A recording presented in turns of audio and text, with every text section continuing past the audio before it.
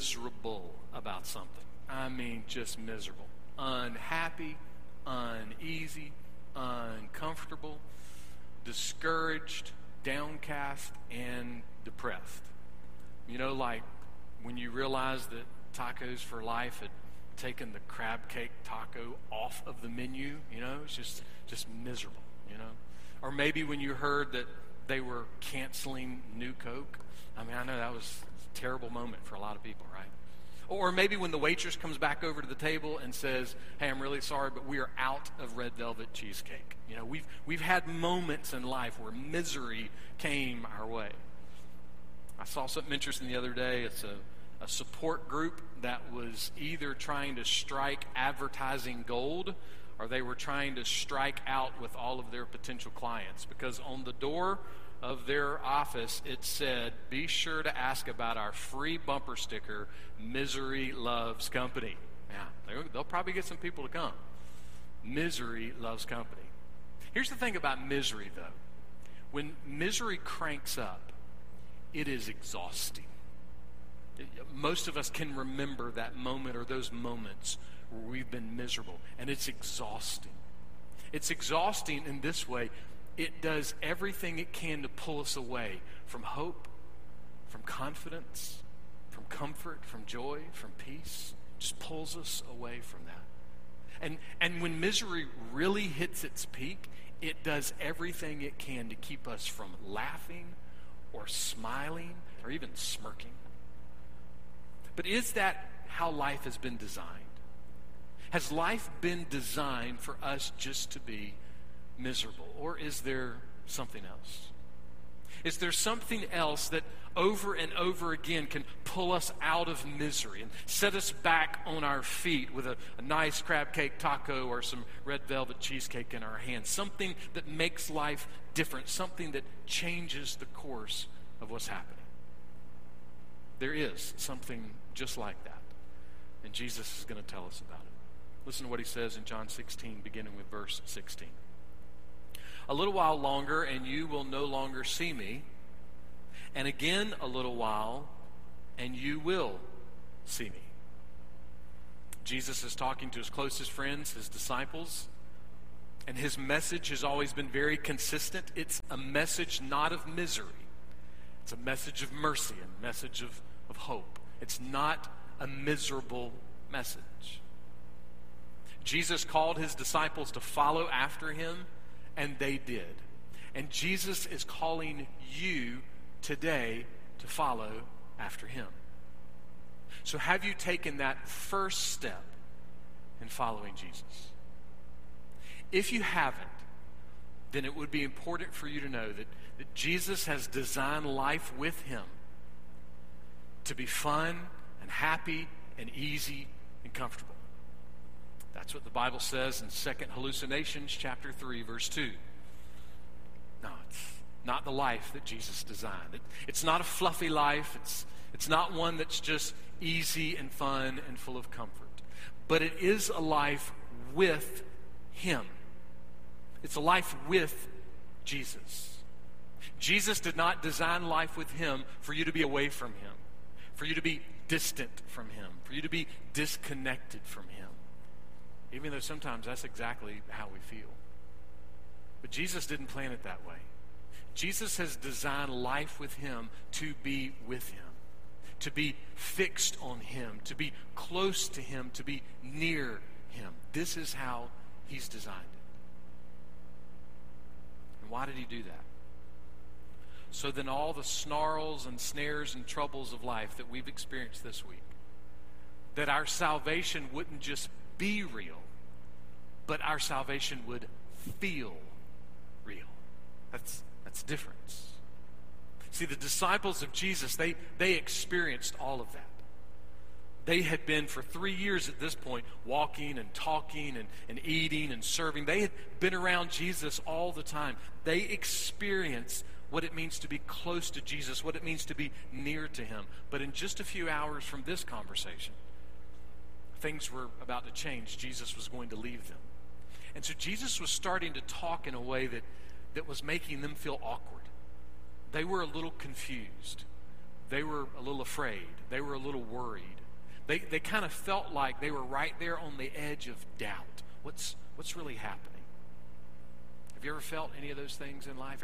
Ever felt confused or awkward or worried or afraid or frustrated or just kind of sitting right there on the edge of doubt, wondering how all of this is going to work out, wondering how this situation is going to work out and this situation is going to work out and how some bigger situations are going to work out? Have you ever been there?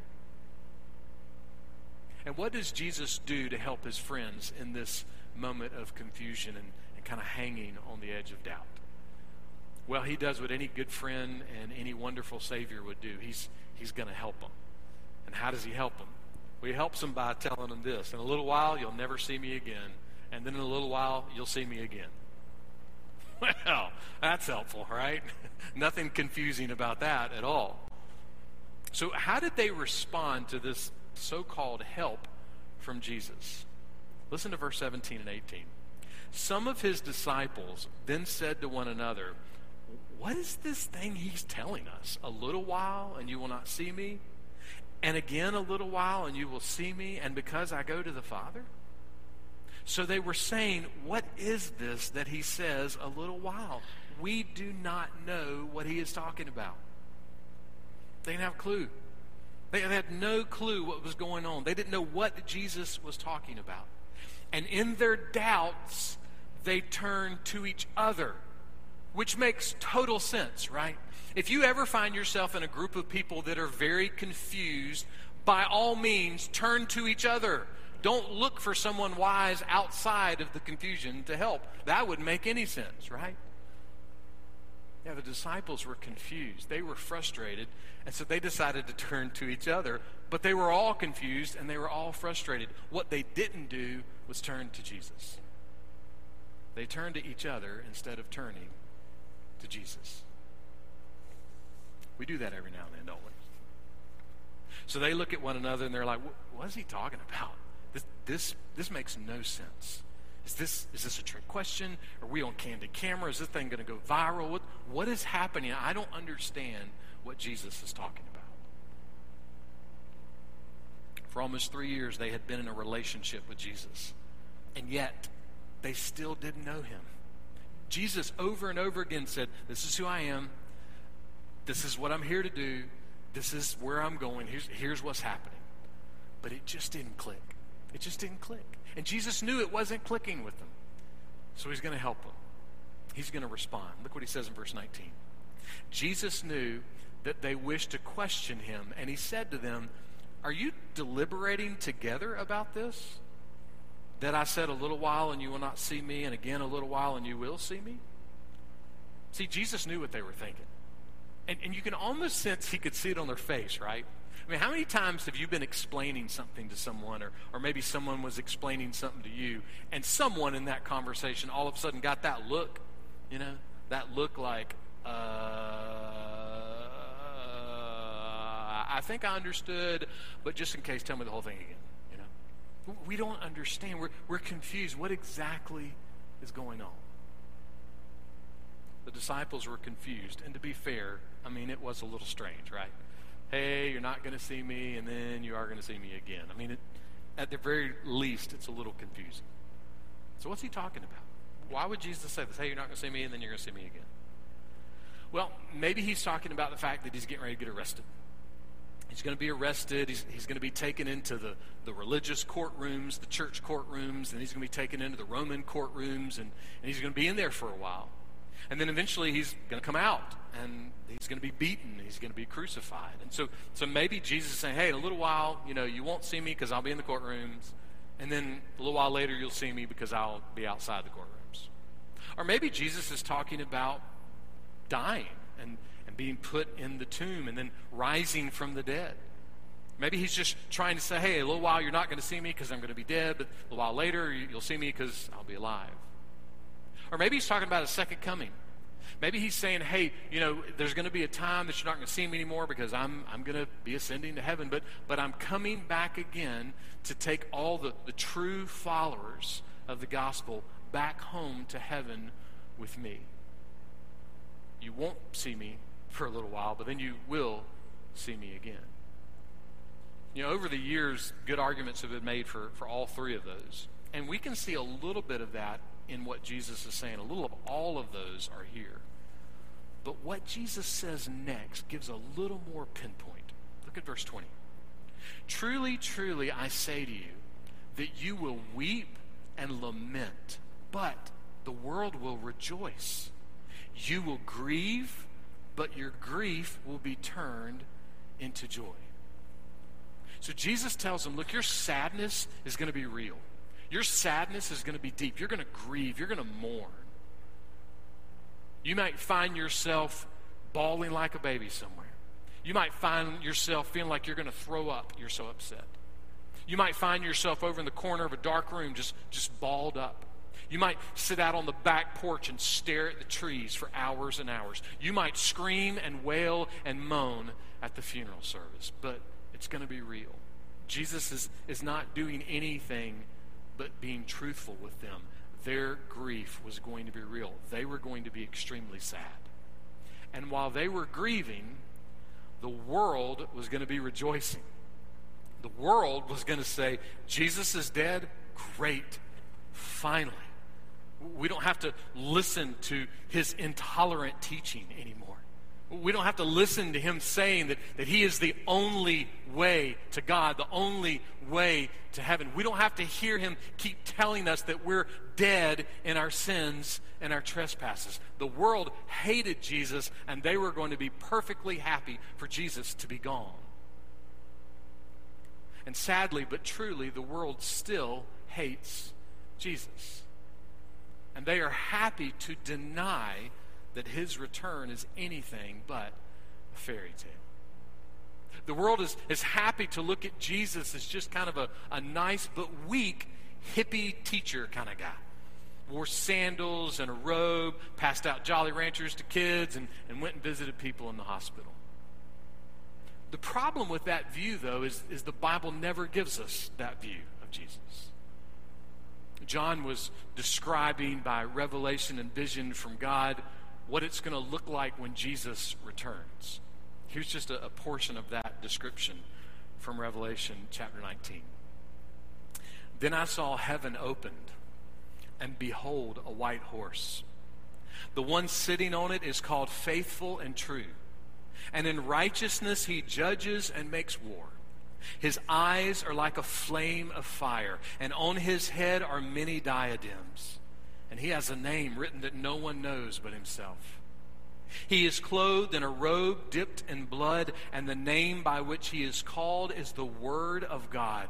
And the armies of heaven, arrayed in fine linen, white and pure, were following him on white horses.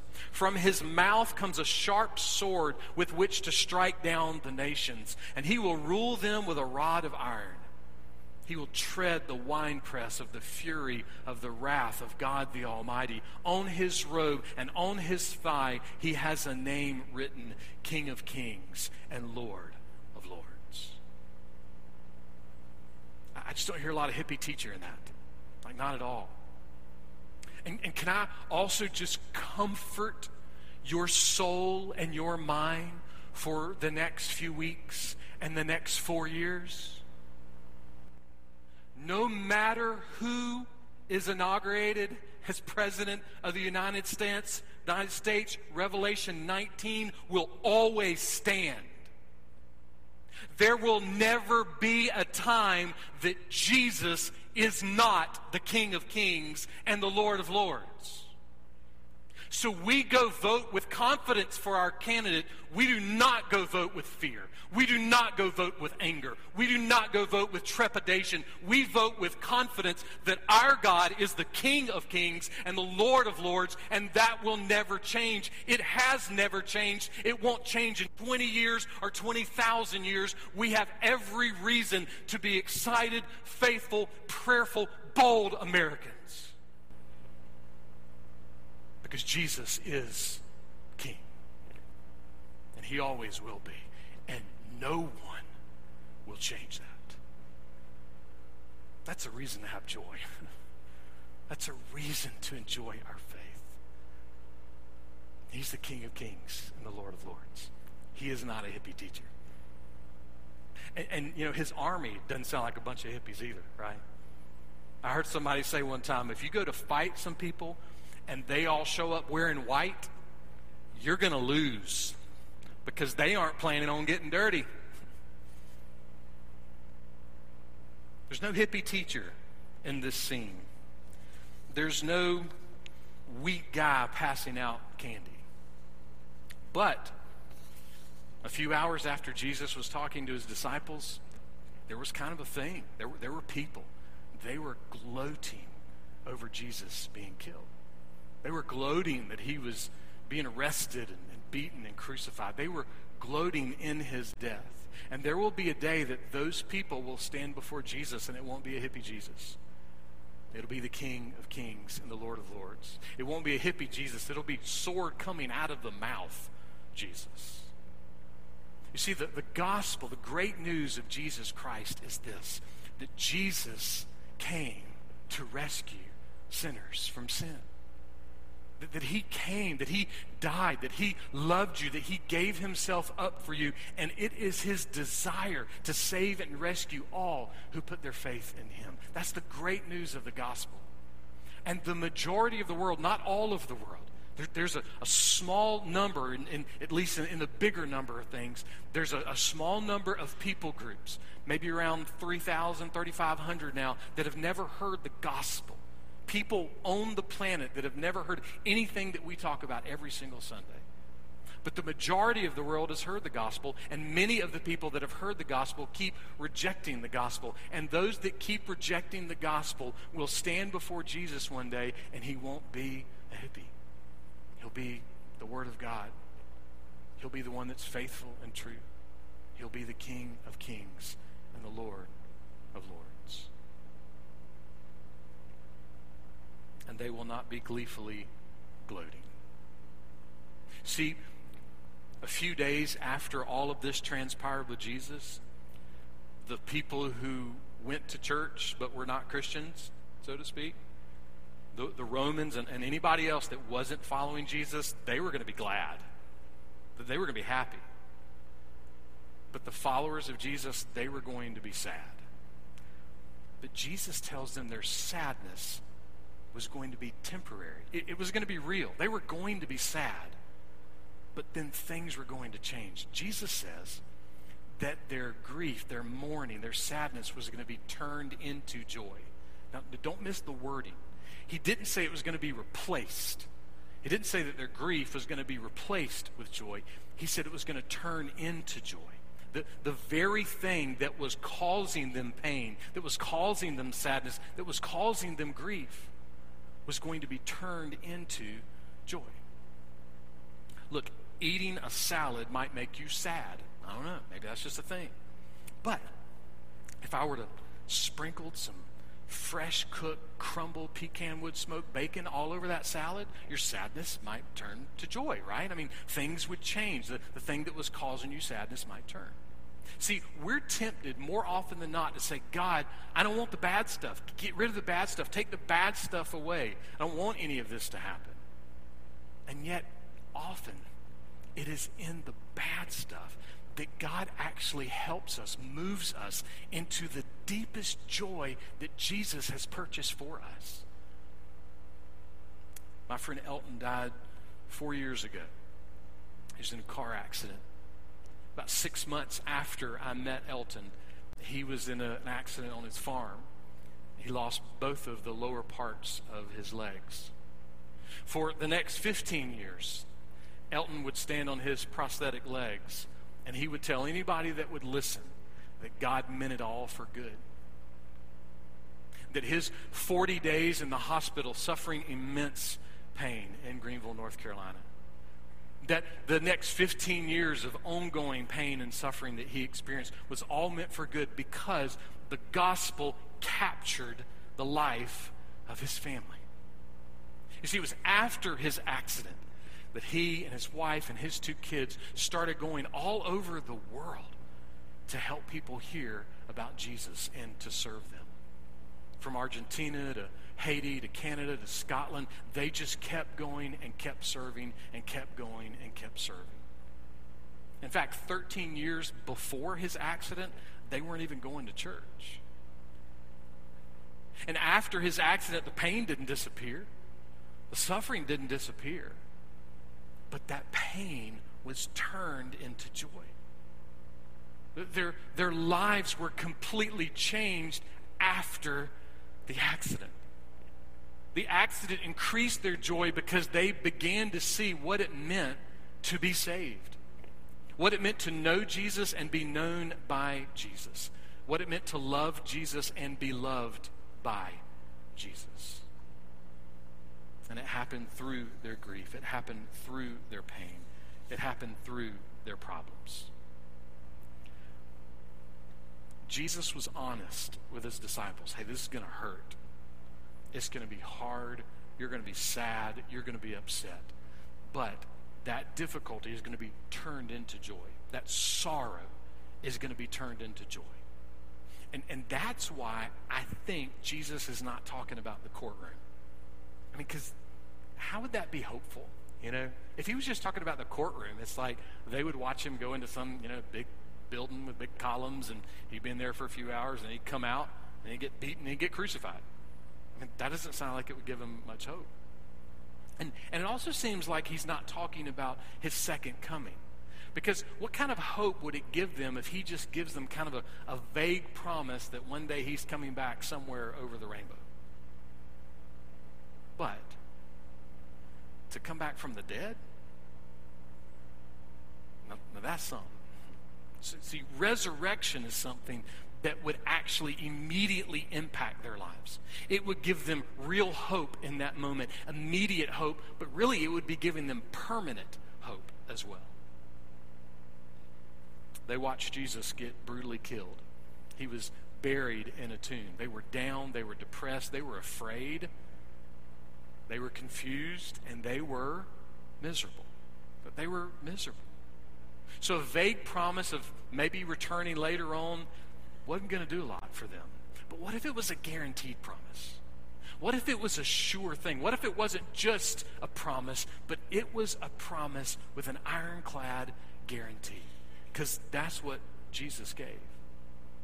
So a guaranteed promise, that might help a broken heart. A guaranteed promise might give joy to a miserable soul. And that's what Jesus is offering. Jesus rose from the grave. He was dead 72 hours. And then he was not dead. See, he came back to life. He was gone for a little while, but then a little while later they saw him and he was alive. Imagine you were around during that time and you're kind of a little bit of a skeptic, but you're hanging around with Jesus, He seems kind of cool. You kind of like the vibe that he's giving off, and he seems to be doing some neat things. People are getting healed. There's some miracles. So you hang out for a little bit. You attend his church. You kind of like the music, and you like the preaching, and the people are nice. You're going to hang out with Jesus for a little while. But you're skeptical. And you're talking to Jesus one day, and you're like, I don't know. I mean, it all sounds good, but how do I know if all this is real? I mean, what if this is just a big religious PR stunt? What if you just want to build a bunch of buildings and, have a little mega campus here? I don't know. I don't know. What if this is all just a sham? And Jesus responds and he says, well, what if I were to be arrested and publicly beaten and publicly executed for the penalty of your sin and rebellion against God? And then 3 days later, I come back from the dead. And I appear myself to more than 500 people, and they all verify that it's really me. Would that help some of your skepticism? You might say, yeah, I don't know, coming back from the dead might work. That might be pretty good. And Jesus said, okay, so if that were to happen, don't you think that it would make sense that you could believe all the other promises, the lesser promises, so to speak, that I've given, like one of them saying that I'm coming back again to take all my true followers back to heaven with me? Don't you think you should be able to count on all my promises if you could count on that promise that I come back from the dead? And you're like, yeah, that rising from the dead thing it's got some legs. It could kind of cover a lot of things. And Jesus goes on, well, what if before I come back the second time, I give you a helper, a friend, a guide, someone to encourage you, someone to stay in your heart and your mind, reminding you over and over again that all of these promises of mine are true and will be guaranteed over time. Yeah, I'd be okay with a helper like that. You see, the beauty of the resurrection is this. Whatever promise you're struggling with right now, okay, let's just be honest. We all are. There's some promise in the Bible that we struggle with. So whatever promise or promises that you may be struggling with today, that you're kind of wondering, I don't know, God, is that for real? The resurrection does something amazing. While we're trying to sort through promises, it keeps giving us Jesus over and over and over again. More of Jesus, more of Jesus. That's what the resurrection does. Because Jesus didn't stay dead. Jesus rose from the grave. So in rising from the grave, in his resurrection, it's constantly getting more and more and more of Jesus, and ultimately Jesus coming again. And see, if you're getting more and more and more of Jesus as the promise, then that means this: you will never be let alone forever. You won't be alone forever. And listen, sometimes in life, we just feel alone. We do. Goodness gracious. I mean, I can speak for some of y'all because I know some of your stories, you know. And I can say for pretty much every pastor in the world and in America, 2020 has been the loneliest year of ministry ever. Because you have to make impossible decisions for hundreds of people, and most of them don't like it. And you know what? That's the same for your doctor and your politician and your parents and your grandparents and your teachers and your principals and everybody else. This is a world of impossible decisions right now. Everyone feels so alone. And yet in Christ, it is impossible for us to truly be alone because Jesus is risen from the grave. So over and over again, the resurrection promises us, you'll just keep getting more Jesus. You'll just keep getting more of Jesus. And ultimately, he'll be with you. And see, that means that for your misery today, the resurrection matters. See, the resurrection can bring joy to your misery. Whatever your misery may be, the resurrection brings joy because the resurrection is guaranteed hope. The resurrection matters for your misery today, and the resurrection matters for next Sunday. Next Sunday, we'll be observing the Lord's Supper. John Blanchard said the Lord's Supper is the whole Bible in one meal.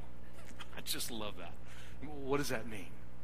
It means that everything that Jesus has done for you, his birth, his life, his death, his resurrection, his ascension, his guaranteed promised return, all of those realities, all of those amazing, stunning realities, we can see and know and experience in a piece of bread and in a cup. It's amazing that Jesus would be this kind to us, to remind us in the middle of 2020, at any given moment, oh yeah, the bread and cup is that reminder that all of these amazing grace realities are true. They're all true. The Lord's Supper is an immense picture of sorrow. It is. Jesus is sharing the bread and the cup before he's about to be arrested and beaten and crucified. So there's lots of sorrow. But the Lord's Supper is sorrow that turns into joy. See, for Christians, the Lord's Supper is a reminder that we get joy. We get it. It's there. It's not like a promised thing. It's like a guaranteed thing. We get joy. And if you're not a Christian, then we would also just say that without Christ, you can't get joy. Like, you can't get it. You might be able to get some happiness, but you can't get any joy. So your misery can't be turned into hope. Your sorrow can't be turned into joy without Christ. And so we plead with you to come to Jesus. Repent and find freedom, the only freedom that lasts forever in Christ. So I want you to approach next Sunday with purpose. If you're going to be here in person on campus, you'll be picking up your bread and your cup as you come into the service and just keeping it with you until the end of the service. And if you're at home watching online, then head to the store, okay? Go get you some bread and juice, and you be ready next Sunday. In other words, let's prepare for next Sunday. Let's prepare our hearts, let's prepare our minds, and let's prepare practically. Prepare to what? Prepare to remember. To remember what? I saw it put this way a couple weeks ago. The Lord's Supper is a commemoration and an emblematic demonstration of the most painful, the most sinful, the most sorrowful act in the history of the world. And it is aiming to produce in us a kind of joy in the gospel and in Christ that is greater than any joy in the world. But that joy is not chipper. It's not glib. It's not superficial. It's not silly. It's not bouncy. It's not bouncy. It's not glib. So what we do next week is not bouncy and glib, but it is joyful. So we come seriously. We come with a sense of sorrow that Jesus has died for us, but that sorrow is turned into joy because he is risen from the dead. So we come with purpose to remember. About 6 or 7 years ago, I was in a grocery store, and I heard this kid start calling for his mom. And it wasn't super loud. Maybe he sounded like he's maybe an aisle or two over from me. But, it was like, Mommy. And so I, still looking for my mustard or whatever I was looking for. And then it was like, Mommy. And then a few seconds later, Mommy. Mommy. Mommy. It just kept getting louder. So I was like, all right, cruise toward this kid. So I started following his voice, and by the time I got there, I was like, hey, buddy, I said, do you remember what your mom had on? He's like, I was like, all right, okay, I tell you what, why don't we walk to the front of the store? Let's go find the person in charge of the store, and maybe they can help us find your mom, and we'll look for your mom as we walk. And that seemed to calm down a little bit. So, we start walking along, and I'm kind of keeping my eye on him, watching him. And his face is just, and then all of a sudden we turn the corner of the aisle, and everything about his face changes. His eyebrows shoot up, and it's a whole squunched up face, just excitement, and he's smiling, and he takes off running away from me because about 3 aisles down, his mom came out from the frozen food, and he saw her. Just in a moment, everything changed. His whole face, his whole life changed because of one look at one person. I turned and went back to do my shopping, and almost immediately as I turned, the first thing that popped into my head was I once was lost, but now I'm found. And I think for the next 5 minutes, I walked through the store just saying that to myself over and over again. Dow, you once were lost, but now you're found. You once were lost, but now you're found. What makes you happy in life? Food, family, friends, vacation, whatever it may be. Think of those things that make you happy and love them, enjoy them. Fantastic. But please know this, the greatest joy in the universe can only be found in being found by Jesus, being saved by Jesus, being known by Jesus. And you know what the greatest part of being known by Jesus is? What the greatest part of knowing Jesus is that in a little while we will have joy forever. Forever.